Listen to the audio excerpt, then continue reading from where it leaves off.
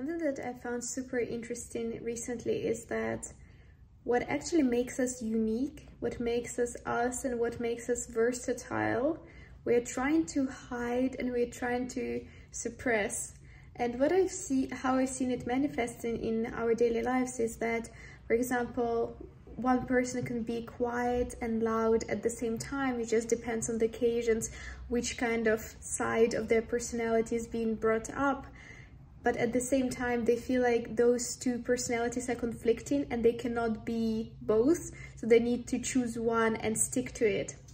And something that I see a lot in the people that I know, they say, for example, if you follow a healthy wellness lifestyle, then you cannot go out and have alcohol or things like that. And I find it fascinating because you can be both at the same time, and all of those combinations of the little parts that you combine in your own unique ways will make you, in the way that you are, your unique self. And that would be something that the people would actually love about you.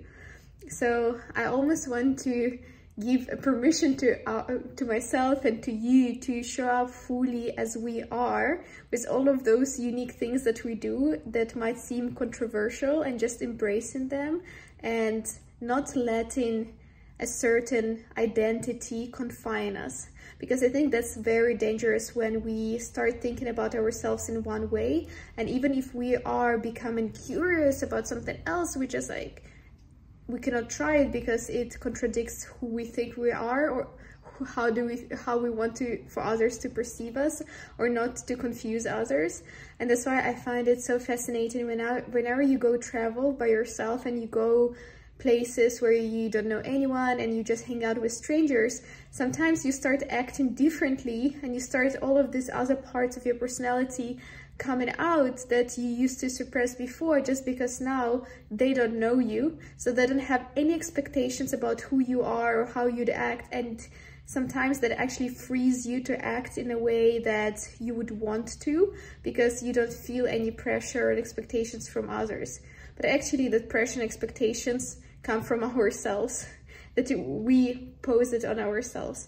So with this podcast episode, I wanted to remind you that your unique, weird peculiarities, exactly your combination of how you are as a person makes you you, and makes you someone to be admired and loved. So don't suppress it, be all of it, and explore. Give yourself the permission to explore other parts of yourself and be fully who you are. I hope you enjoyed this podcast episode, and if you did, I'll see you in the next one tomorrow.